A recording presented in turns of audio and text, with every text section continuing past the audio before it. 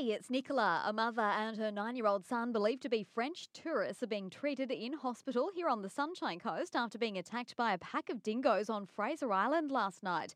Paramedics say the mother has multiple superficial bites, but the boys' injuries are more significant. They just got out of their car and were walking down Eurong Beach when they spotted the pack. They were running back to the car when they were attacked.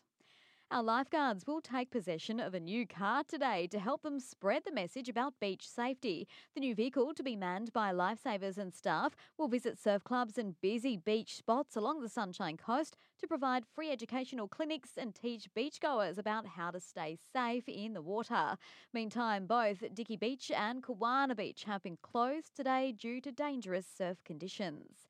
And more than 600 surfers are starting to arrive in Noosa ahead of the Festival of Surfing, which gets underway on Saturday. The festival is being run by World Safari this year, featuring around 120 of the world's best riders.